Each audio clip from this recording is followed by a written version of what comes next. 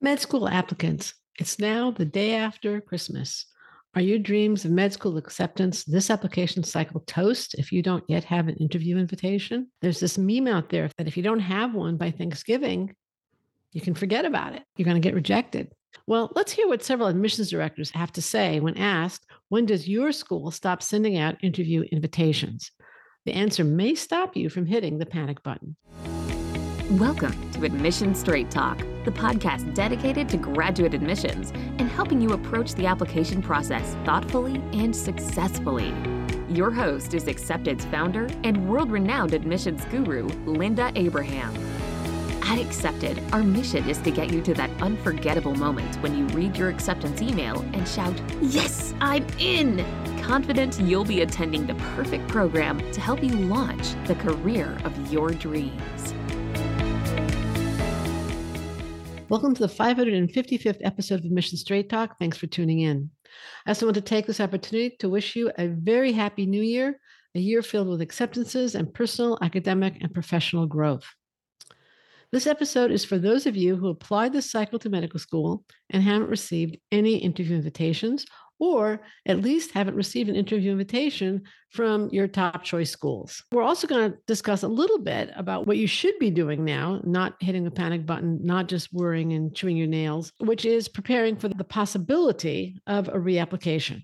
So I have two free resources that I'd like to invite you to take advantage of. The first one is the Ultimate Guide to Medical School Interview Success, which you can access at accepted.com/555IV. Again, the Ultimate Guide to Medical School Interview Success can be accessed at accepted.com/555IV. And the second one is the Medical School Reapplicant Advice, 6 Tips for Success, which you can download from accepted.com/555REAPP, REAPP. Again, Medical School Reapplicant Advice, 6 Tips for Success. You can download that from accepted.com/555REAPP. Hopefully, you get invited to an interview, in which case you really want the guide to interview success. And if you don't get an acceptance following the interview, you will be considering reapplication. However, I have said many times, many times, that medical school applicants need to start preparing for the possibility of reapplication long before they know the final outcome of an application cycle. We'll get into that later. In the meantime, take advantage of these free offers and download the free guides from accepted.com/555IV and accepted.com/555REAPP. If you are a regular listener, you know that during most episodes of Admission Straight Talk, I interview a guest. Occasionally I give a solo show, but usually I interview a guest.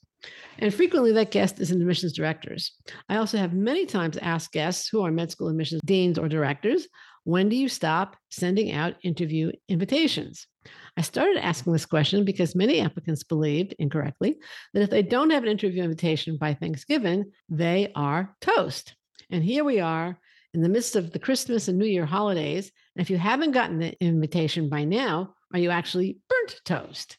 Well, let's hear what 5 admissions deans and directors have said in response to my question. The 5 are Dr. Roshini Pinto-Powell, the Associate Dean for Admissions at Dartmouth's Geisel School of Medicine; Paul White, Assistant Dean for Admissions at Johns Hopkins School of Medicine; Dr. Kristen Goodell, Associate Dean of Admissions at BU's Chobanian and Avedisian School of Medicine; Dr. Michael Ellison, Associate Dean for Admissions at Chicago Medical School at the Rosalind Franklin University; and Dr. Cynthia Boyd, Associate Dean for Admissions Recruitment at Rush Medical College.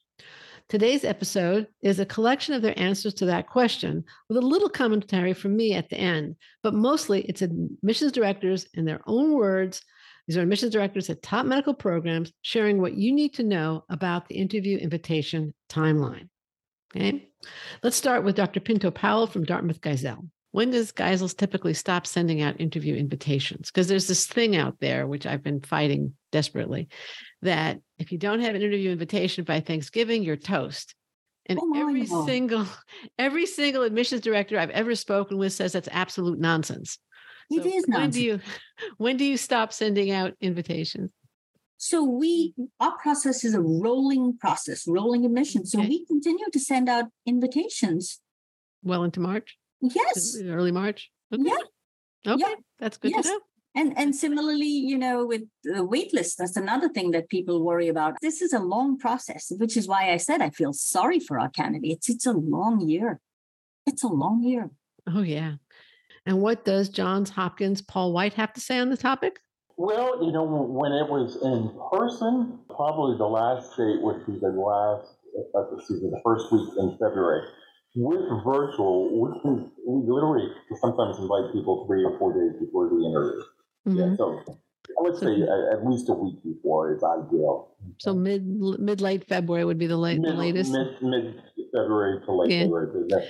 Certainly not the day before. Yeah, we want to get it up. But when it was in person, because of travel and so forth, we always get minimally 2 weeks in advance. Right. Minimum. The reason I ask this question is because there's this meme out there that if you don't have an interview invitation by Thanksgiving, you're toast. And every single admissions director I've asked says, no, we interview into January, February, and some into late March. I don't think anybody goes into April. So I always ask this question, and and that's why. Do you know where that's coming from? But Linda, do you know where that's coming from? There are some schools. Go ahead. Okay, go ahead. Medical schools. I think we're partly to blame, but I also think that there's a myth out there that it's best to get your application in as quickly as possible. I know of one really fine medical school that will even tell applicants, get it in as soon as possible. And they've done a statistical analysis to show that the acceptance rate is higher for people who apply earlier to that medical school. Now, what I would want to know is what's the profile of those students then? You see? Because in our experience, first of all, we wait for the verified AMCAS application. Of course. Which we won't get until tomorrow. Right. June 30th. That's the first day. And we will not look at it, trust me, and we don't pre-screen. But sometime after July 4th, we will start delivering access, acknowledging and then providing access to our secondary application. You can take however much time you want to get it in, as long as it's in my office by November 1st. Right? Really? Doesn't matter to you? It doesn't matter to me. I do not read anything into it. If someone waits until September, I figure there's a reason for it. And should some people wait? Absolutely. Absolutely. And I'm talking about someone who is having an incredible summer experience like the students I just spoke with. Mm-hmm. They're not going to be able to write that. We don't take updates. Right. We're serious about that. I don't want an update. Right. I want to know what you're doing, what you've done. Okay. And if you get invited to interview for Hopkins, I'm just talking about Hopkins. Right. Then you can provide an update after the interview.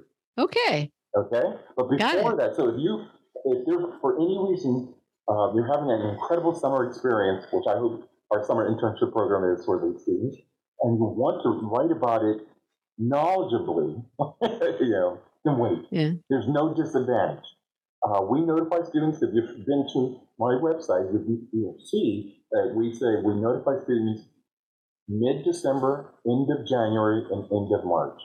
I once heard or read on one of those, studentdoctor.net or interview feedback, one of the two. I think they've been combined now. That someone said if you're interviewing in January or February, you're interviewing for the wait list. Well, that's news. That was news to me. Okay. Yeah. Why bother, right? Why would we bother? Why would you invest in the interview? Why would you invest in the interview? And why would a student invest in it as well? Right. And instead, some of our most interesting students, we don't get to their applications until, in terms of the review, until December and January.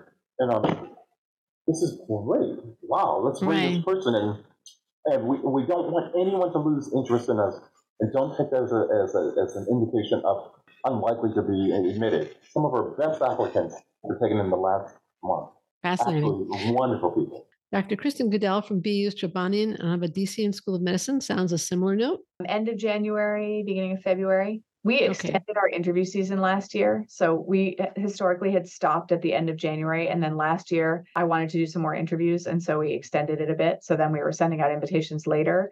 This year, we're planning to have our last interview day be February 16th. So I think we'll be done sending invitations by end of January. But when I say end of January, I mean like January 31st. We have, since they're virtual, if we have a cancellation, we'll reach out to somebody. Okay, great. The reason I asked this this question, I probably asked it last time we spoke too, but the reason I asked this question is because there's this meme out there that if you don't have an interview invitation by Thanksgiving, you're toast. You're not going to get an interview invitation. And I have asked this question of every single medical school admissions director that I've spoken with or dean. They all give later dates. Yeah, totally. And this thing is still out there. It's wrong. I don't know. It's wrong. Yeah. So I just keep asking and I keep getting the answers that show it's wrong. Okay. Yeah. Dr. Ellison of Chicago Medical adds his thoughts. Our deadline date for a student submitting their primary application is November 1st, followed by a December 1st deadline for their supplemental. We invite applicants as late as March to interview. So, we hope that students are applying early in the cycle, but for the student who may have had some challenges getting their resources together or getting enough people to write them letters of recommendation, we know that things happen that prevent people from always submitting an application at the beginning of the cycle. So, if you complete an application by November 1st, there is still a possibility that you could be invited for an interview. We are on rolling admissions. Okay. Dr. Cynthia Boyd from Rush Medical makes it unanimous with our closing clip. We interview usually up until the first to third week in February. So again, as I said, it's a rolling admissions. And what that means is we're interviewing people, and the committee is making decisions whether to, accept or not accept, or they might end up on the wait list. So we interview until we fill our class. So that's why it's a rolling admissions, ongoing review, interviews, and some schools may have different, deadlines or whatever. Some fill their class maybe quicker because they have a smaller denominator of what they're looking for. But we definitely, if you haven't heard anything, it doesn't necessarily mean you're not going to get an interview. Now, these are just a sample of the answers I've gotten when I asked, when do you stop sending out interview invitations? However, the reality is that I've asked this question many times, and not one admissions dean or director has said that Thanksgiving is when they stop sending out interview invitations. In fact, I don't remember anyone saying that they stop in December. So you don't have to hit the panic button if you do not yet have an interview invitation. Number one, it wouldn't do you any good. It won't matter. Hitting the panic button, biting your nails, not sleeping, worrying, having anxiety attacks, none of that will do any good because you still can get an interview invitation, and it won't also help you in event that you have to reapply. So what you should be doing now is not sitting on your hands at this point or any of those other behaviors I was just mentioning. What you should be doing, you should pursue parallel tracks that enhance your chances of acceptance this time around, and also will enhance your chances of acceptance if you do need to reapply. There's some overlap between the two tracks, but I'm going to treat them separately. Track number one, do everything you can do to get accepted this cycle. And what do I mean by that? Because you already have submitted your primary and your secondary applications and you are waiting for results. All right, let me tell you. Number one, try to mitigate weaknesses that you have in your application so that you can discuss in any interview how you are an even better applicant, new and improved than you were when you submitted your primary and secondaries and got their attention and enough interest to warrant the interview invitation. These mitigation efforts can help you both in an interview and if you are waitlisted. So again, whether it's GPA repair, more clinical exposure, community service, whatever is your weakness, other than actually the presentation of your qualifications in your application that you can fix now, that will enhance your chances of acceptance now, go for it, do it. That was number one. Number two, prepare for the interview if you are invited to interview. For most medical schools, the acceptance rate for interviewed applicants goes way up. Most are between 25 and 50%. Which is far better than the 1 to 10% acceptance rate for applicants at a whole at most schools. You are so close.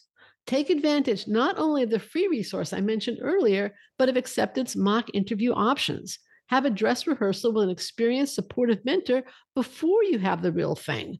That way you can perfect your answers. You can be critiqued. Not from somebody who was evaluating you to admit you or reject you, but from somebody who's trying to support you and help you. Again, have a dress rehearsal. Number three, If the school is open to updates, again, that's a big if, provide meaningful updates, but don't waste their time repeating what's in your application or merely reiterating your interest. There needs to be more substance than that. You can send them information on a recent great grade, a publication, a new job that provided insight into your alignment with their school, new community service or leadership position, or perhaps, and this would be for the schools that are most open to updates, I would say interactions with current students that really piqued your interest, or perhaps even faculty members that, again, reinforce the idea that this is the right place for you. So that's track one, trying to get accepted this cycle.